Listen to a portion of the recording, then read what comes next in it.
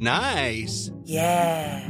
What you're hearing are the sounds of people everywhere putting on Bombas socks, underwear, and T-shirts made from absurdly soft materials that feel like plush clouds.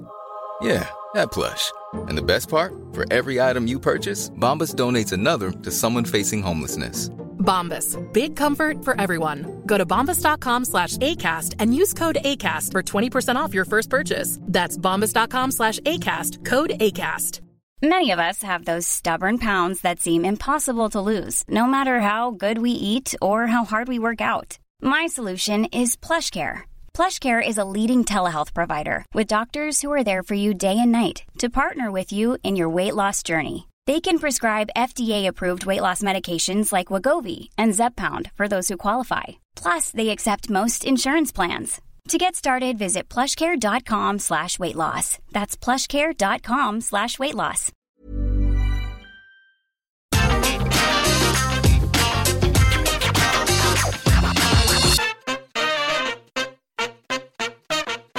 So we have arrived at a brand new time, my friends, because AEW Dynamite no longer airs on TNT in the United States of America, and it now airs on TBS. But because I am a British person, I just woke up and put it on Fight TV, as I've been doing for the last couple of years. But my word, was this a loaded up show, because not only was the world title defended, but the tag team titles were defended, and we did crown the first ever TBS champion. But now we have to ask, was it any good, or did it make us cry tears of sadness? Although I will say, if you're crying tears of sadness at wrestling, you should probably go and do something else. Let's up those doubts.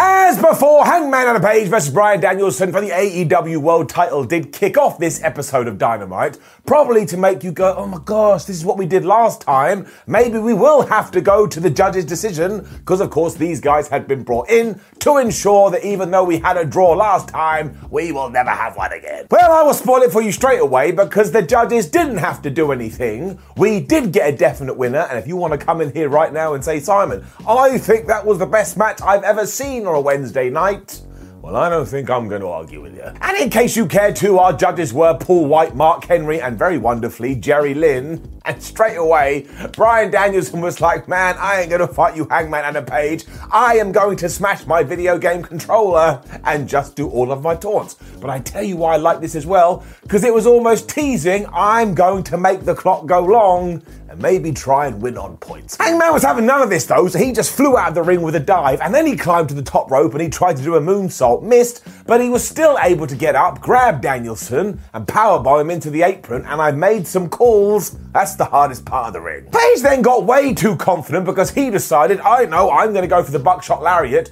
right away, but then Bryan got out the way, and when Hangman tried to get him, Bryan essentially just threw him into Barry Barricade, and then he realised the champ was down, so he went to work on his arm. From here, though, forget about it, because even though Bryan did become a bit of a body part machine, you just had these explosions of craziness that came out of nowhere. Like at one point, Adam Page grabbed Danielson, and he just threw him right onto the floor, but then Danny was like, nah, bro, I ain't going to stand for that, so he dropped toe hold Hangman Adam Page into the steel steps, and then surprise, surprise, there was blood on one man, there was blood on the other man. This got serious. We then had DVD's German suplexes and both guys trying to decapitate the other one by hurling their heads into the ring post. And I tell you, the reason this was so good is because it was part wrestling, part all-out carnage, but I couldn't call a winner. And that is the secret sauce when it comes to pro wrestling. You want to put it on your wrestling burger and stick it in your mouth. I don't know. They then started both throwing bombs to the point I was like, man, one of them is going to get seriously hurt. And then when they did go to the top rope, I can't even explain it. The Cowboy hit this moonsault, powerbomb, slam thingamajig, and all I do know is that it made me go, what is going on? What am I watching and why is it so good? We zoom back to Omega versus Okada after this, because when Hangman went for another buckshot lariat, Bryan Danielson just fell in the ring, and as far as I'm concerned, this is like Gears of War's active reload. Everybody should just borrow it because it's always gonna work. It did seem to help Bryan though, who all of a sudden applied the LeBell Lock, and essentially as soon as Hangman Adam Page got out of that, Bryan Danielson went through every single maneuver he had done to the Dark Order to get the victory, to make you go, oh no, he's going to win. But this is Hangman Adam Page we're talking about, our champion, and he got out of all of them. I will say that when Bryan did start to kick Adam's flubbing head in, I was like, oh my gosh, he's going to do it, he's going to do it. And after around about 67,892 extra moves, Hangman Adam Page was able to hit the buckshot lariat. He got the 1, he got the 2, he got the 3. There are some naysayers out there going, I don't like Hangman Adam Page's title reign, even though it's only been going on for around about 3 seconds, but I think it's Fabu. I thought this match was terrific to the point it doesn't just get an up, blah, blah, blah. It gets the golden up. Also, it means the Cowboy is the first man to defeat Bryan Danielson in AEW, and he should tattoo that on his face, because it's a damn big deal. Do you know how we followed this up too? With everything continuing between MJF and CM Punk. And there are actually some people out there they are, hello, who thinks that AEW has no star power. I mean, talk about ridiculous. It was really interesting too, because after last week, I bought in hook, line and sinker and went, oh, well, I guess AEW is going to move away from this program and we'll come back to it in due course. But no, it was MJF versus Shawn Dean, and straight away, Punk just ran out there, so Maxwell bailed, and then CM turned around, he was like, sorry Shawn, he gave him the GTS, which of course meant Maxwell lost his first contest of 2022, because he got disqualified. Now, 1, this was kind of an asshole thing to do, which makes it even better, but 2, AEW never does DQ finishes, so this gave it even more weight. Like, if we were seeing them week in and week out, I'd be like, okay, well, who even cares? I witness this all the time, but Punk actually had a plan, and it made him come across like a smart tamale. Punk then grabbed a microphone and made it very clear that if Maxwell does indeed have world title aspirations, well, he's gonna have to fight CM Punk first, otherwise he'll keep doing this every single time there is an AEW show. And then MJF also got a mic and was like, yo, Punk, remember when you didn't main event WrestleMania, which did actually used to be one of CM Punk's dreams? So we were getting each other right in the stomach. When it does come to verbal sparring though, you just knew that Punk was going to throw back one straight away. So he said, hey, you keep talking about going to the other place, well, why don't you go and do that? Main event some kind of 4-day spectacular that has a buy one, get one free offer, and then get released the very next day. Do not forget, if we did have a 5th day to this 4-day spectacle, on the 5th day, the main event would be Roman Reigns versus Brock Lesnar. I'm sorry, I shouldn't have done it. I love Roman and Brock, but I had the thought and it made me laugh. Before we were done, Maxwell did tease that he was going to fight CM Punk, but instead said, actually, next week it's going to be you versus Wardlow. So look at all the stories we are tying in here, because you just know Wardlow is going to turn face eventually, and it's going to be great. It is getting it up. I assume we would go to a match after this because that's usually AEW's way, but we continued on the sports entertainment wagon, don't know what that was, because out came Chris Jericho to do a little bit of talking. Now, he had been away for a while, so he had a lot to address, and said, hey, last week when I came out to beat up 2.0, I didn't do that to save Eddie Kingston, because I don't care about Eddie Kingston, and my whole goal, my whole existence right now is going into hating 2.0. This, of course, is when 2.0 interrupted. I'm really going to regret doing this, because trying to track it over 2 shows, or more than that, 2 companies, is going to be impossible, but bring it down. Here's what we're going to do. The interruption counter. When it comes to AEW, it goes up to 1, but we're also doing a total between WWE and AEW, so professional wrestling, and that goes up to 5. And we ain't even done on this evening, so I am massively going to regret this by the end of the year. Anyway, they traded barbs for a little bit with Jericho going, haha, you've got a square head, you've got a square head. And just when he was going to use Floyd the baseball bat, Danny Garcia must have been on the Starship Enterprise, because he just transported himself in from nowhere, and they all started to jump Chris. This allowed Eddie, Santana and Ortiz to then run down and balance the books. And while I'm sure Santana and Ortiz do care about Chris Jericho, we know that Eddie Kingston doesn't. They kind of just stared at him like, man, I'm so mad and I'm going to kill you. We're also going to get a 6-man street fight on Rampage, which will probably be very good. And as I said last week, even if we have to turn the Pride and the Powerful heel in order to get them more airtime, and maybe even turn on Chris Jericho, that's what we should do. Otherwise, though, this was fine. I mean, maybe it wasn't the fire that I was expecting. And I'm not 100% into this feud right now, like it's bubbling under the surface. But it's not like it was bad, it was just okay, and we give it up. We got a big video package for Jake Atlas after this, so like a Telltale game, make sure you remember that, because clearly we do have big plans. And then we kind of doubled up on that because we zoomed to the back where we saw Adam Cole, Bobby Fish, and Kyle O'Reilly. Cole knew that Kyle didn't mean to hit him last week, so everything's going to be okay. And when these three and the Young Bucks can get on the same page, they're going to be unstoppable. Which probably means in about 3 weeks, they're all going to fall out. Adam also challenged Jake Atlas for a match on Rampage. So what did I just tell ya? We ready to pull this trigger. Wardlow was then here and he wrecked Antonio Zambrano. And let's be fair and let's be honest, that is the best name I've heard in professional wrestling for quite some time. We did carry on everything between Wardlow and Shawn Spears because straight away Spears ran over to this guy and gave him the C4 on the outside, and then he fed him to Wardlow and it was like, kill him, pin him, I've done all the work for you. But Wardlow was like, no, accountability buddy, I don't really like you if I'm being completely honest. So he grabbed Antonio and gave him 5 power bombs as if he was Booker T, and only then did he make the pin. So you can see what we're doing here. So these are nice and easy segments that we were building as if they were Lego, and I just like Wardlow, and I'm excited to see him become a good guy, and you could probably eat this out for a little bit longer if you do so choose. Not everything has to be super duper complicated. Got another video focusing on everything between Chris Statlander and Layla Hirsch, and that made me do a jig because it means we're going to continue on that feud, and I'm excited for it when it was time for the finals of the TBS tournament. Now, first and foremost, bravo to everybody involved, because I feel like we put so much attention on this and so much focus that when we did get to Jade Cargill versus Ruby Soho to determine who was going to become the champion, I sat there and went, well, I think this is important because it's been portrayed as being important, and this importance has come out of my TV and smacked me right in my bald head.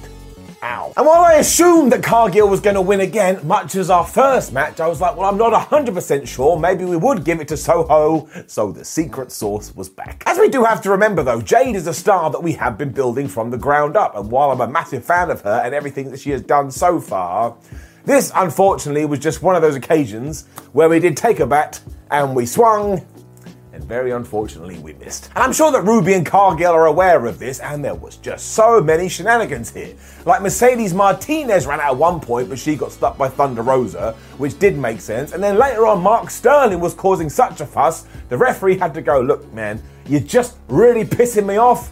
Go to the back. None of this actually helped Jade Cargill at all, though, because Ruby Soho was still able to hit the No Future for a decent near fall. And then they climbed to the top rope and they were going to do an avalanche Jaded, and it kind of went right and it kind of didn't go right. I mean, it still looked pretty devastating, but maybe not as devastating as they were hoping for. Point is, Jade Cargill hit it and she became the champ. And I've no issues with this because, again, it's been clear from the start this is what we've been doing for Jade Cargill, and don't even pretend she's not going to go on to great things. But when you did sit through the entire match, well, like I say, it didn't really click, and while I say this over and over again, no one listens to me. We do grade on a curve, and you do have to give it a down. We were then having a sit-down interview with Serena Deeb that was hosted by Jim Ross, and man, I tell you, if 2022 isn't the year of Deeb, which admittedly does sound a little bit weird, then something has gone terribly wrong, because she was just spitting fire here, because she hates Shida so damn much, and we are doing that match again soon, and I was like, well, I will watch it, mostly because Serena is so flipping great. And then, once again, what did I tell you? Brian Pillman Jr., I said it to my man Griff Garrison too, what are you doing? Why are you going out there and challenging Malachi Black? This dude got massive, massive problems, and he was always going to march out here and try and kill you, and that's what he basically did. I mean, Pillman did have some flurries here and there, but basically Malachi was using his leg like a gun, and he was hurling it over here, and he was hurling it there, and then when Brian did slip off the top rope, Malachi Black went bang, he booted him right in the skull, and that was that. Black was clearly going to finish everybody off because he cornered Brian Pillman Jr. and Julia Hart after this, which is when the Lucha Brothers ran out to make the save, because of course Pat isn't around at the moment, after Malachi Black also destroyed him. It then got a little bit weird because the lights went off, and when they switched back on, everybody had switched places, like it was some kind of voodoo version of musical chairs. But I just like Malachi Black. I absolutely love how he's running through everyone. And when he comes out, I go, I tell you, this guy is a big deal. And if you make me feel like that, You are getting it up. Ruby Soho was then cutting a promo after this, and understandably, she was really disappointed that she wasn't able to win the TBS Championship.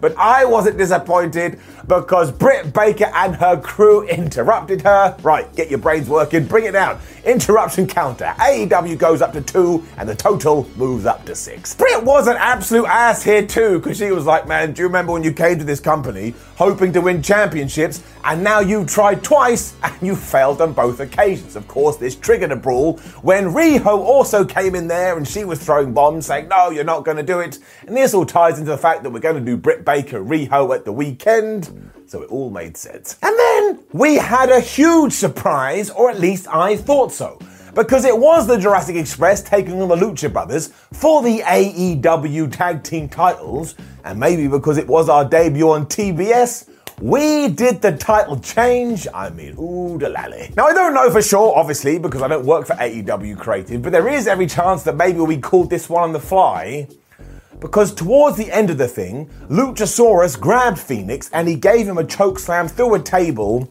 and Phoenix landed so badly on his arm, it is 100% broken. So screw title changes, screw wrestling, screw everything else. I just really hope this man is okay, and do not go out of your way to watch it because it is not pretty. In fact, it was pretty damn horrific. Otherwise, before all this though, good grief, it was good. And some people going, oh, there's nothing but a spot fest, as if that's a bad thing or not really hard to pull off, because this was just so damn entertaining. And yes, it was move over here, move over there, but you couldn't take your eyes off the thing, and it was also damn fun. We also had a little bit of story here too, because the Luchas knew, well, the massive problem is that Luchasaurus guy, because he's a giant dinosaur with power. So half the time when they were attacking him, they made sure there was a team effort, because that was the only way to keep him down. Jungle Boy as ever just flew around the place, and at one point even vaulted over the dinosaur to hit Penta with a destroyer, and I was like, I don't get how he did that. And given the Luchasaurus then also hit a Death Valley driver and went for the pinfall, I tell you one bit on that, I thought we were going to see the change then. We also did have one eyebrow-raising moment, because when the brothers were going to go for their finisher,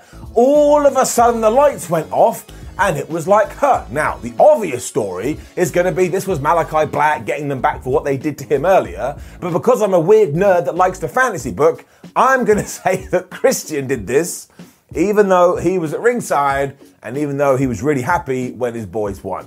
So I think my expectation that he would go heel was massively incorrect. But hey, you win some, you lose some. We still got another great near fall when the Lucha Brothers were able to hit the Fear Factor. And oh my gosh, that got me again. Because honestly, it was like 1.2999999 when we did get the kick out. And shortly after this is when the table was introduced and we did see that chokeslam. But once again, Phoenix, I really hope you're okay. It did lead to Jungle Jim and Penta being left in the ring. And you have to imagine they called some of this on the fly, because I bet the finish was different originally. But amazingly, Jungle Boy did go for the kill switch. It didn't work. So instead, he busted out the most devastating move in all the sports entertainment, the surprise roll-up. And he got the 3. And like I tell you, I was genuinely shocked. I don't think we were going to do it. And I can't lie about any of this. It did make me feel all warm and fuzzy in my tum-tum, because I love Luchasaurus and I love Jungle Boy, so I am going to give it an up. And afterwards, we went all JRPG here, because every single tag team basically came up on the apron and was pointing them like, we're going to challenge you. And if you've ever played a Japanese RPG, this is usually what happens when you get to a boss. You have to fight all the other bosses you already killed first. It's really annoying. I still think that something is brewing under the surface here, but I just can't put my finger on it, but I can definitely smell it. But given this was the first ever AEW Dynamite on TBS, well, I thought it was a lot of fun, and it's getting it up.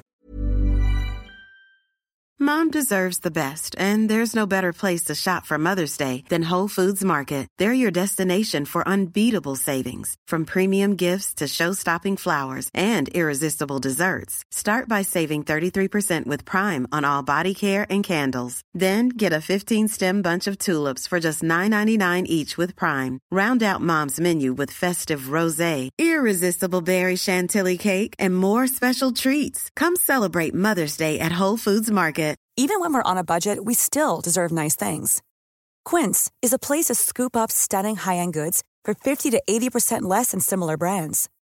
They have buttery soft cashmere sweaters starting at $50, luxurious Italian leather bags, and so much more. Plus, Quince only works with factories that use safe, ethical, and responsible manufacturing. Get the high-end goods you'll love without the high price tag with Quince. Go to quince.com/style for free shipping and 365-day returns. Mom deserves the best, and there's no better place to shop for Mother's Day than Whole Foods Market. They're your destination for unbeatable savings, from premium gifts to show-stopping flowers and irresistible desserts. Start by saving 33% with Prime on all body care and candles. Then get a 15-stem bunch of tulips for just $9.99 each with Prime. Round out Mom's menu with festive rosé, irresistible berry chantilly cake, and more special treats. Come celebrate Mother's Day at Whole Foods Market.